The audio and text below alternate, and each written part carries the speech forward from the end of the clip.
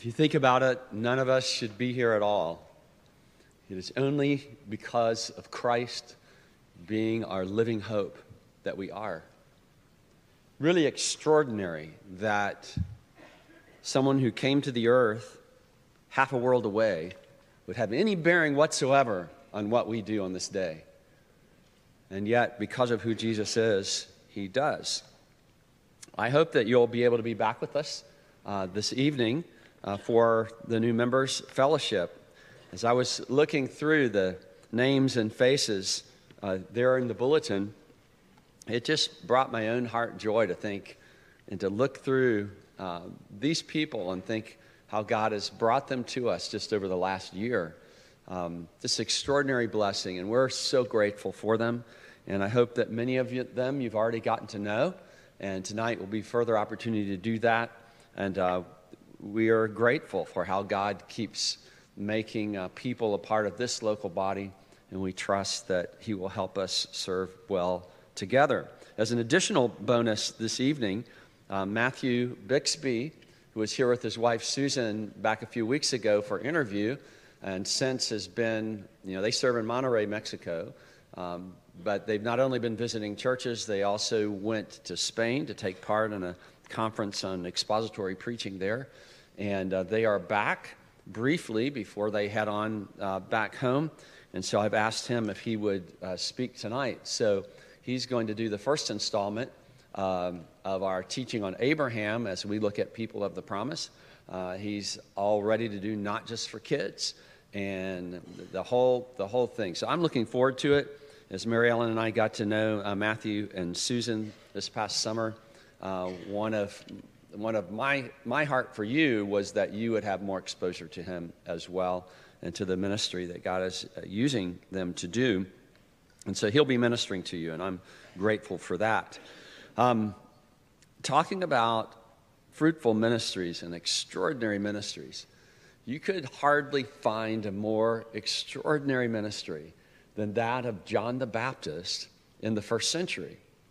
I want you to kind of travel back with me of what that would have been like. I mean, people were flocking to John the Baptist from Jerusalem, all Judea, in all the region of the Jordan River, being baptized by him and confessing their sins. Now, try sticking a man that's oddly dressed, that eats on a kind of subsistence diet, though he's from the tribe of Levi, he's not serving in the temple. He's out even beyond where Pickens would be. I mean, he's like in Pumpkin Town, or he's gone to this kind of, we all know in real estate it's location, location, location, but he's out in nowhere's land, and yet people are flocking to him because it's so obvious that the power of God is on him. Tax collectors and soldiers and prostitutes. I mean, that's not like, when you talk about church members, is, oh yeah, we've got X number of tax collectors. And in that day, that meant, think about if Russia or China took over the U.S. and you had people that collected taxes for them, how you'd feel about that. Well, that's how the Jews felt about tax collectors collecting taxes for Rome. They were notoriously crooked in their dealings because they could add a lot more to what they were taking than what was necessary and become rich on the backs of their countrymen.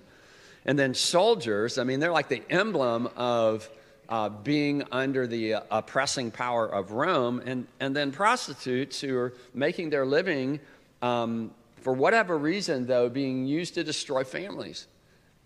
And yet even these are drawn to this powerful preacher. And it's not just that they find him attractive.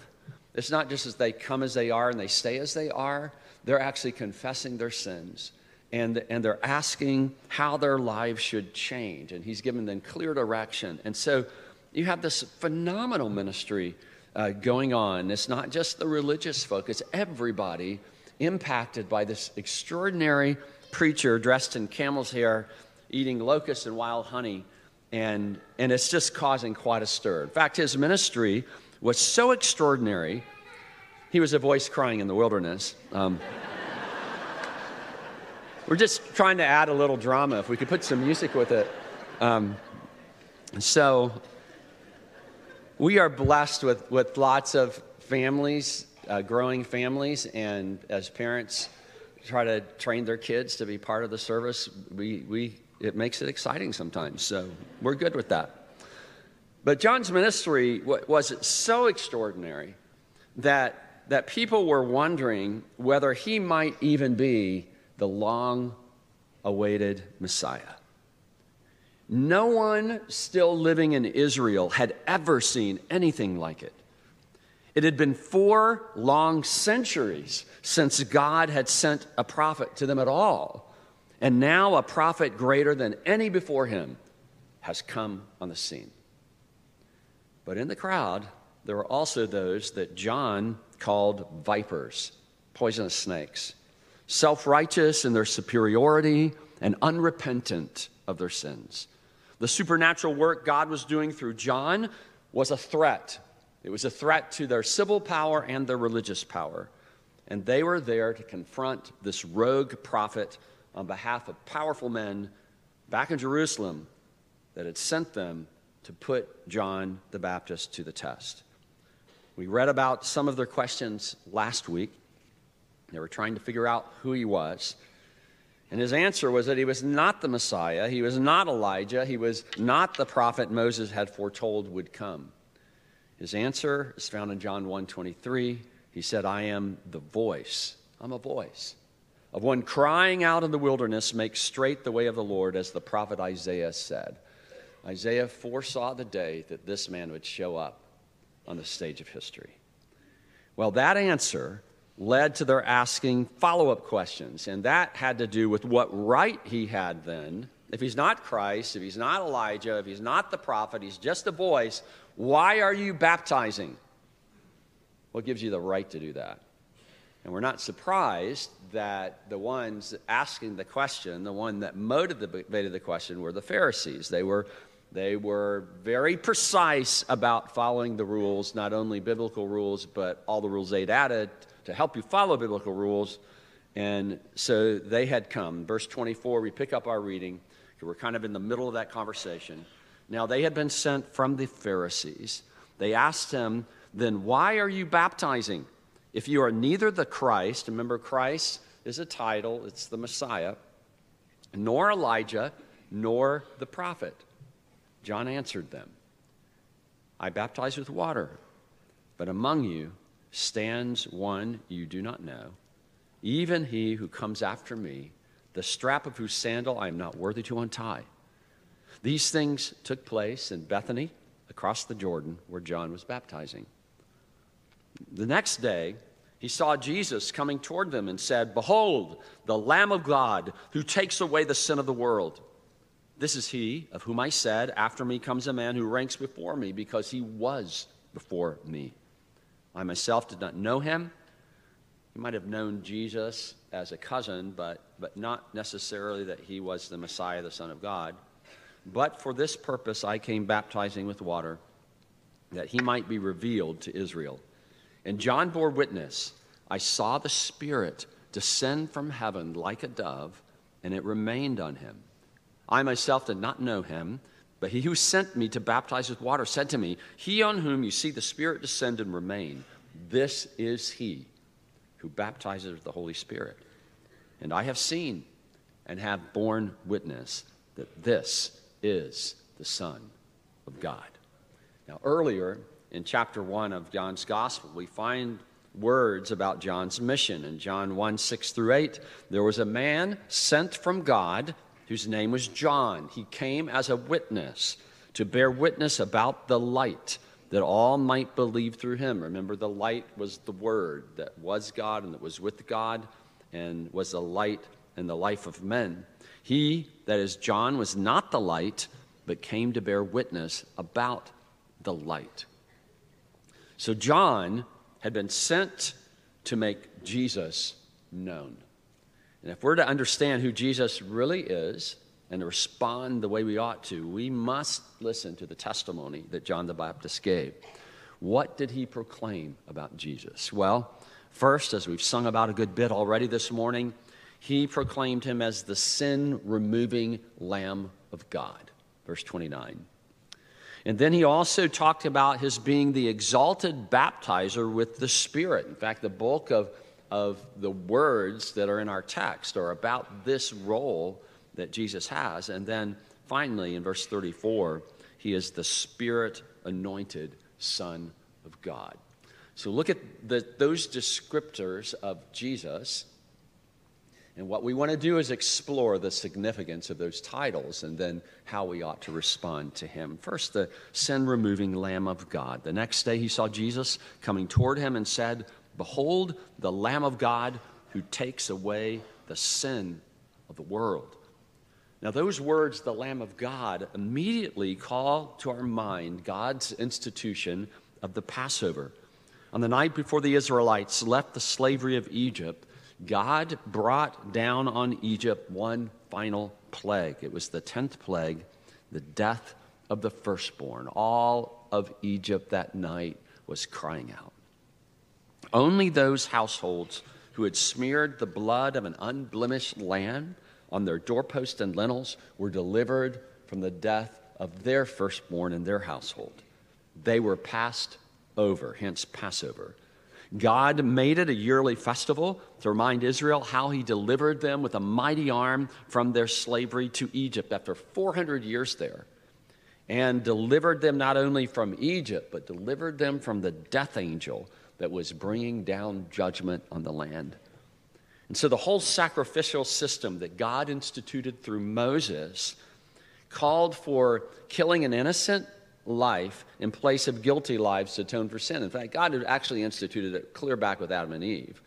But in the Mosaic system that Israel knew, Moses was the one that set this up. And we learned that without the shedding of blood, there is no forgiveness. There has to be an innocent life that pays for guilty lives for them to be free from the penalty of sin. But it only makes sense that animals could not possibly free me, a human being, from my sin. That shouldn't be enough. And the question is then, what human being can be an innocent life given for guilty lives? Only one in all of human history, the God-man Jesus Christ. He is unblemished. Jesus, therefore, is the Lamb of God. That's the language John uses. The ultimate lamb toward which all the lambs on Jewish altars slain have pointed. They were only symbolic of the sacrifice that could actually take away human sin. This is the lamb that God himself has provided to take away our sin, the very one that Isaiah 53 foretold would come. He was pierced for our transgressions. He was crushed for our iniquities. Upon him was the chastisement that brought us peace. And with his wounds, we are healed. He was oppressed. He was afflicted. He opened not his mouth. Like a lamb that is led to slaughter, and like a sheep before its shearers is silent, so he opened not his mouth. He did not defend himself, even in those horrible trials that he went through. He gave answers where he needed to give answers, but most of the time he kept silent. He did not defend himself. Jesus came not just to take away the sin of Jewish worshipers. John introduces him as the Lamb of God that takes away the sin of the world. The sin of the world, not just Jews who had known about the Passover and had practiced sacrificing lambs. John Calvin made these comments on this verse. Every kind of unrighteousness which alienates men from God is taken away by Christ. And when he says the sin of the world, he extends this favor indiscriminately to the whole human race, that the Jews might not think that he had been sent to them alone. The whole world is involved in the same condemnation. All men, without exception, are guilty of unrighteousness before God, and they need to be reconciled to him.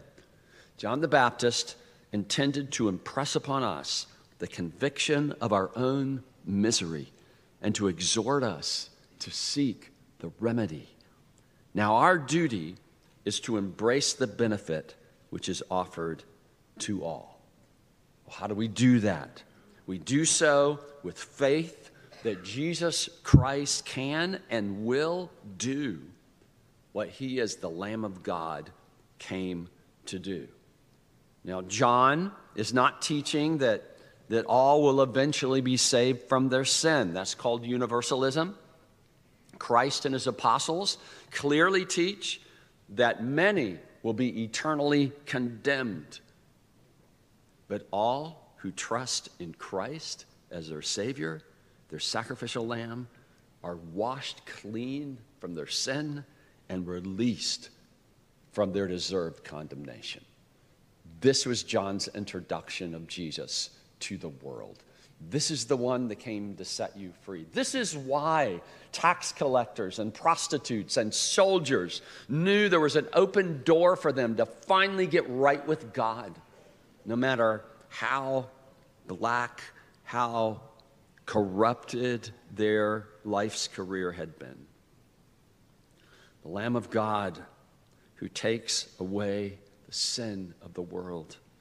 This is how John first introduces Jesus, his divine mission to take away sin by the sacrifice of himself, redemption from sin and its curse of suffering and death depends entirely on this one person, Jesus Christ. There is no other Redeemer. There is no one else who can ransom us with his blood but Jesus. There is no other way to clear our sin from our record before God. There is no other way to wash it from our souls. And so any form of so-called Christianity that sees Jesus as merely a good example and a great teacher is not the Christianity of the New Testament. It is mere man-made religion, as powerless to remove sin as any other form of self-improvement or human ceremony. And any form of Christianity that says that sin doesn't matter isn't Christianity. Because this is what Jesus came to do.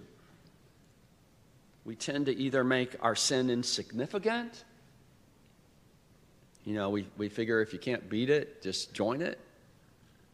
Or we tend to be overwhelmed with despair about it. The coming of Jesus is the answer to both issues. If the sin of the world required the atoning death of the spotless Lamb of God, Jesus the God-man, the eternal Word, the light and life of humanity, then sin is no small matter. It is our worst crisis. It is our greatest plague. But with the coming of Jesus, we find certain hope to be freed from our worst crisis and greatest plague. Just as the Israelites applied the blood to the lintel and doorpost of their homes and were thereby spared the deadly judgment of the death angel passing over them, so we are spared from the wrath of God that our sin deserves. The blood of the Lamb washes us clean, and not just where we feel better about ourselves, but where we are right with God himself forever. This is what John, who wrote this gospel, taught us in his letter of 1 John. This is the message we have heard from him and proclaimed to you, that God is light, and in him is no darkness at all. If we say we have fellowship with him while we live our daily lives in darkness, we lie and do not practice the truth. But if we walk in the light, as he is in the light, we have fellowship with one another, and the blood of Jesus, his Son, cleanses us from all sin.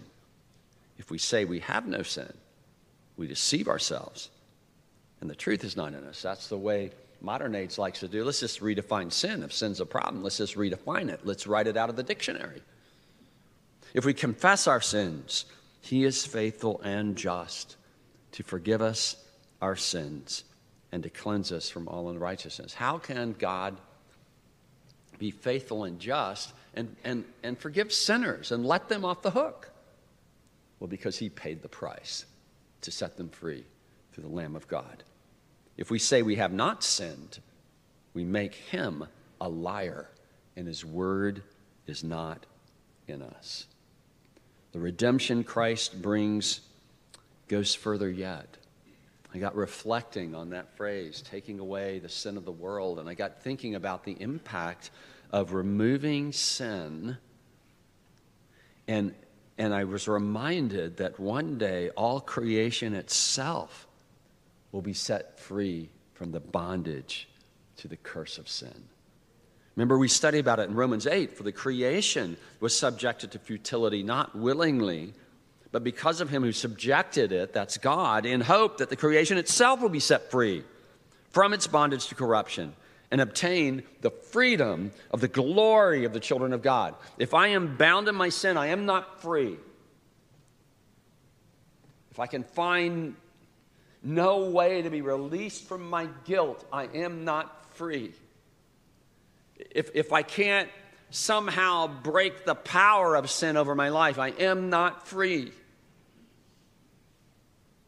But through Jesus, I can be free. And that freedom makes sense not just to people, but to the entire universe.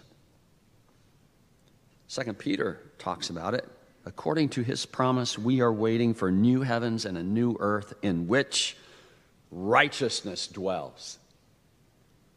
There are a lot of good things in our world. There's a lot to praise God for. There's a lot of beauty. There's a lot of righteousness. But right now, this is a world where sin dwells. And we need release from it. This is why there's death and dying. This is why there's disease and illness. This is why there's cruelty. This is why there are earthquakes and tsunamis and all the things that are so destructive in our world. These things are all to be found. The root is to be found in the poison root of sin when we rebelled against our Creator back in the garden. Jesus came to fix that. So what sins do you need to turn away from? You know, you might be a professing believer, and you might actually be a believer, but perhaps you've kind of given a pass to some sins because you can't seem to root them out. What sins do you need to turn away from, repent of? John the Baptist ministry is about repentance. And what have you done about that sin guilt? Are you trying to bear it yourself or excuse it as unimportant? Bearing it yourself will crush you with despair. Excusing it will lead you to prideful self-righteousness. Either way, sin will continue to reign over you. You need to look to Jesus, the Lamb of God, to take away your sin guilt, to take away your sin stain, and to break its iron grip on you. This is Jesus, the Lamb of God, who takes away the sin of the world. 2 John introduces him as the exalted baptizer with the Spirit. In verse 26, we read John's words. John's answered them, I baptize with water. Among you stands one you do not know, even he who comes after me, the strap of whose sandal I'm not worthy to untie. And then in verse 30, this is he of whom I said, after me comes a man who ranks before me, because he was before me. I myself did not know him, but for this purpose I came, baptizing with water, that he might be revealed to Israel. And John bore witness. I saw the Spirit descend from heaven like a dove, and it remained on him. I myself did not know him, but he who sent me to baptize with water said to me, he on whom you see the Spirit descend and remain, this is he who baptizes with the Holy Spirit. Now remember that he's talking about this baptism, his baptizing with water and Jesus baptizing with the Spirit, in answer to the question, why? What gives you the right to baptize? Where is your authority? The Pharisees have not died out. They're worried about your credentials. They're worried about the form that your religion is taking.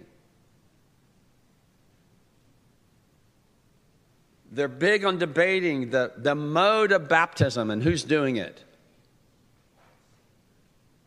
They obsess on ceremonial questions.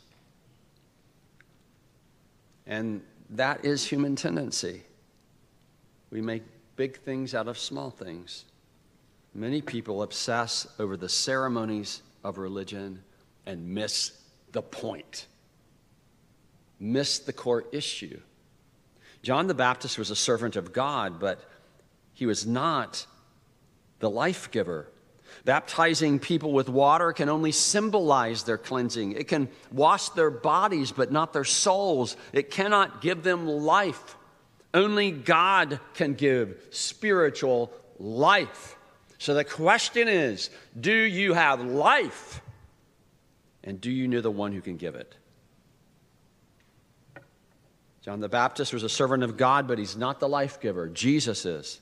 And that's why John said he was not worthy to do even the lowliest of tasks for Jesus, that of untying his sandals. In fact, I read somewhere that you weren't even allowed to make a slave do that for you. I don't know if that's true or not. I didn't live back then, but that's what somebody said was so. It's clearly, it would be a form of humility to say, tie my shoe. We just don't go around doing that to people. And he says, I'm not even worthy to do that. Jesus is so exalted. John, and when we think about it here, John is the greatest of the prophets, according to Jesus. And all the people flocking to him demonstrate that. But he could not compare to the greatness of Jesus, the Son of God. John was practicing what the Jews practiced when a Gentile, a non-Jew, converted to worshiping the God of Israel. They baptized them. It was a way of identifying that person with the worshipers of the true and living God. But John wasn't just baptizing Gentiles who were crossing over into Judaism. He was baptizing Jews too. His baptism was a baptism of repentance. It was about getting right with God. It wasn't about just being among the people of God. And that caught the Pharisees' attention. This just was not done. They did not think Jews needed to be baptized. But John wants them to understand that no ritual can make a person clean on the inside or bring life to a person who's dead in trespasses and sins. Only the Spirit of God can do that. And Jesus, the Messiah, the anointed one, anointed with the Spirit, is the one who came to give the Spirit to those who trust in him. In fact, he cries out in John 7, on the last day of the feast, the great day, Jesus stood up and cried out, if anyone thirsts, let him come to me and drink. You got to sense your need. If you don't think you have need of Jesus, then you're not coming to him. If you don't think you have need of cleansing, if you don't think you have need of life, then you're not going to be interested. But he says, whoever believes in me, as the scripture has said, out of his heart will flow rivers of living water. Now this, John explains, this is John the Apostle explaining, he said about the Spirit, whom those who believed in him were to receive, for as yet the Spirit had not been given, because Jesus was not yet glorified. He hadn't finished his mission yet.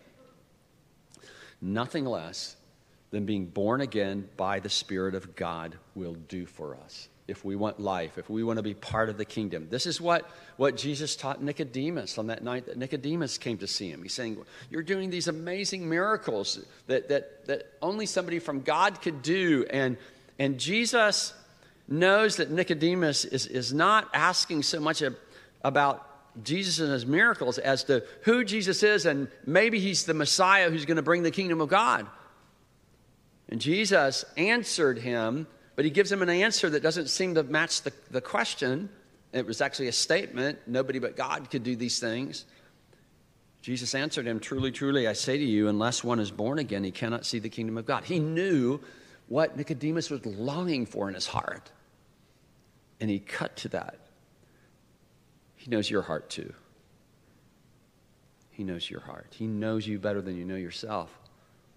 And Nicodemus said to him, how can a man be born when he's old? Can he enter a second time into his mother's womb and be born? And Jesus answered, truly, truly, I say to you, unless one is born of water and the Spirit, he cannot enter the kingdom of God. Now, there's debate about whether he's referring to the water of the Word or the water of baptism. For our purposes today, we're not going to answer that question. And today I want to say it's baptism because we're talking about John the Baptist, but I think it's probably the water of the Word. But the Spirit, he cannot enter the kingdom of God. He has to be born of the Spirit. That which is born of the flesh is flesh. That which is born of the Spirit is spirit. In fact, water could even refer to just natural birth. Do not marvel. Don't be amazed that I said to you, you must be born again. The wind blows where it wishes. And by the way, the word for wind and spirit and breath are the same word. So he's doing kind of a play on words here. The wind blows where it wishes, and you hear its sound, but you do not know where it comes from or where it goes. When you say it's windy today, how do you know if you're looking out the window? You don't know because you're seeing the wind. I mean, if you can see the wind, you're in trouble. Okay, so it's got so much debris in it. It might be a tornado or something like that. But we can tell it's windy by whether the leaves are blown by the wind. We see the effect of the wind, and we see the effect of the Spirit. You do not know where it comes from or where it goes, so it is with everyone who's born of the Spirit. Someone who's born of the Spirit shows the effect of being born of the Spirit. Someone who has life behaves differently than someone who's dead. And that was the point. So to those who believe in Jesus, Paul says in Romans 8, you, however, are not in the flesh, but in the Spirit, if in fact the Spirit of God dwells in you. This was a gift from Jesus to those who believe. He's the baptizer with the Spirit. Anyone who does not have the Spirit of Christ does not belong to him. So you see what John is getting at is that this isn't about religious ceremony. This is not about adding to your to-do list and adding to your not to-do list.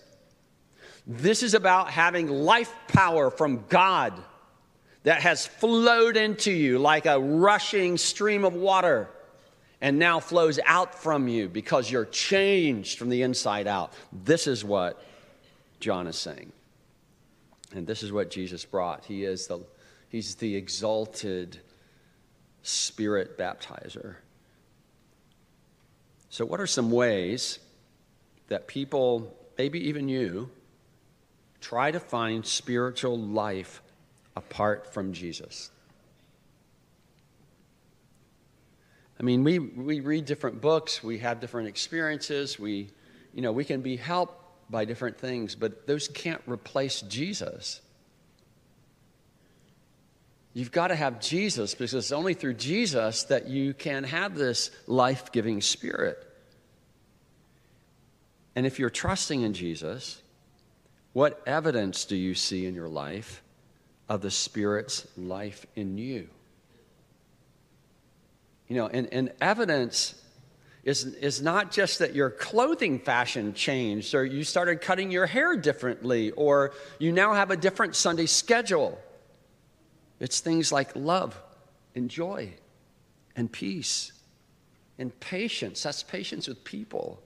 And kindness and goodness and faithfulness and gentleness and self-control. This is the fruit of the Spirit. Fruit grows from life. This is what John's saying. I'm just doing water. Jesus is going to do Spirit. He's going to immerse you into the Spirit, and the Spirit will become part of you.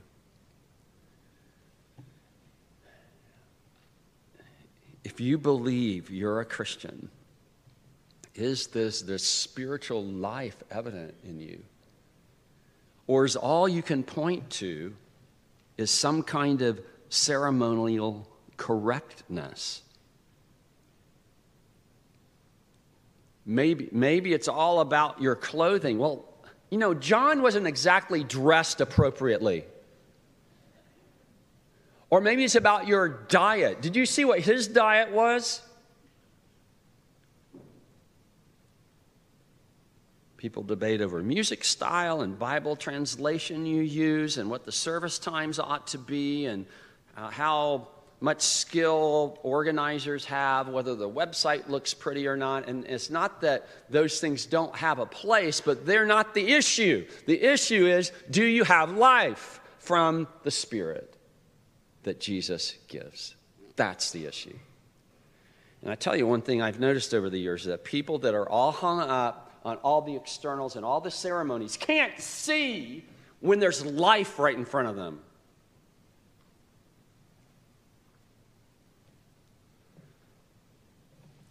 John the Baptist came to introduce a person. that wouldn't offer you religion as usual, that would break your norms, but who would change your life forever, who would give you life that keep flowing out of you and change you in ways you never thought possible. And finally, John introduces him as a Spirit-anointed Son of God. And I have seen and have borne witness that this is the Son of God. Now, remember John is writing his gospel at the end of the first century. People have already seen all the other gospels. They've already been out for quite some time.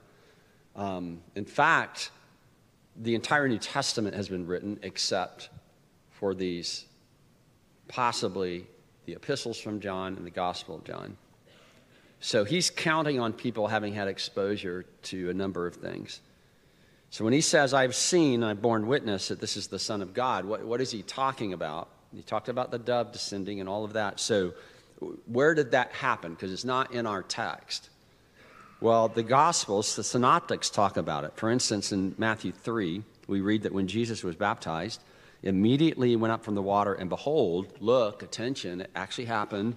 The heavens were opened to him, and he saw the Spirit of God descending like a dove and coming to rest on him.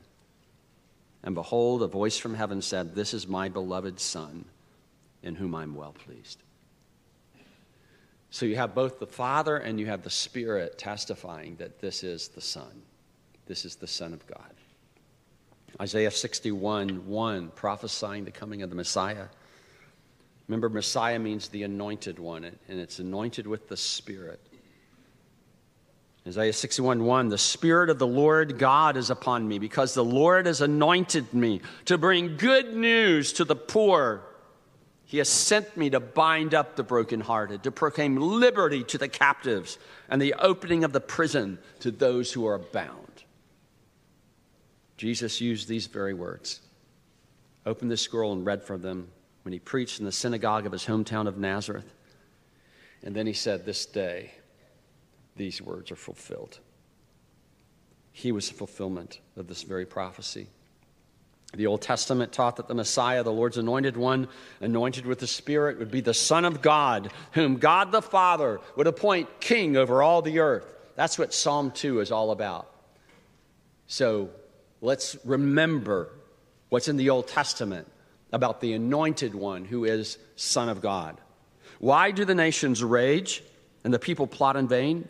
The kings of the earth set themselves, and the rulers take counsel together against the Lord, against Yahweh, and his anointed, his Messiah, saying, let us burst their bonds apart and cast away their cords from us. God's rules are too restrictive. He who sits in the heavens is worried to death. He's wringing his hands and fretting. He doesn't know what to do. No, he who sits in the heavens laughs. This is silly. He holds them in derision. And then he will speak to them in his wrath and terrify them in his fury, saying, as for me, this is God the Father speaking, I have set my king on Zion, my holy hill. Well, who's the king? Now the Son answers, I will tell of the decree. The Lord, Yahweh, said to me, you are my son.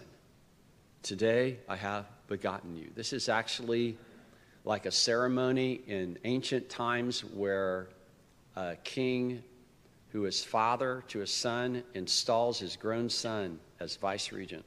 It's not the day the son was born, it's the day the son assumes his rule. The Lord said to me, you are my son, today I've begotten you. Ask of me, and I will make the nations your heritage, your inheritance, and the ends of the earth your possession. You shall break them with a rod of iron, dash them in pieces like a potter's vessel. Now, therefore, O kings, be wise. Be warned, O rulers of the earth, however important you think you are. Serve the Lord. Serve Yahweh with fear and rejoice with trembling. Kiss the Son, do him homage, lest he be angry and you perish in the way, for his wrath is quickly kindled. Blessed, happy are all who take refuge in him. Messiah, the Christ, is the Son of God, and he is the King of Kings. Now, the enemies of Jesus actually knew this scripture, and they used it in their illegal nighttime trial of Jesus. They condemned Jesus to death because he confessed to being the messianic king that the Old Testament foretold would come. Listen and look at what they're saying and what they actually reveal about their own wicked hearts. We read in Matthew 26, the high priest said to him, I adjure you by the living God, tell us if you are the Christ, the Son of God. And he said to him, you have said so. But I tell you, from now on, you will see the Son of Man seated at the right hand of power and coming on the clouds of heaven. So the question references Psalm 2. The answer references Daniel 7, where the Ancient of Days comes and the Son of Man comes from heaven and is appointed judge of all the earth and king of an everlasting kingdom of saints. Then the high priest tore his robes and said, he has uttered blasphemy. What further witnesses do we need? You have now heard his blasphemy. What is your judgment? They answered, he deserves death. Then they spit in his face and they struck him. And some slapped him, saying, prophesy to us, you Christ, you Messiah. Who is it that struck you? They hated Jesus for being the very person that he was, that the scriptures said he would be. Earlier, Jesus had told them in John 8, he said to them, you are from below, I am from above. You are of this world, I am not of this world. I told you that you would die in your sins, for unless you believe that I am he, you will die in your sins. And if you die in your sins, there's nothing left but for you to face the eternal wrath of God.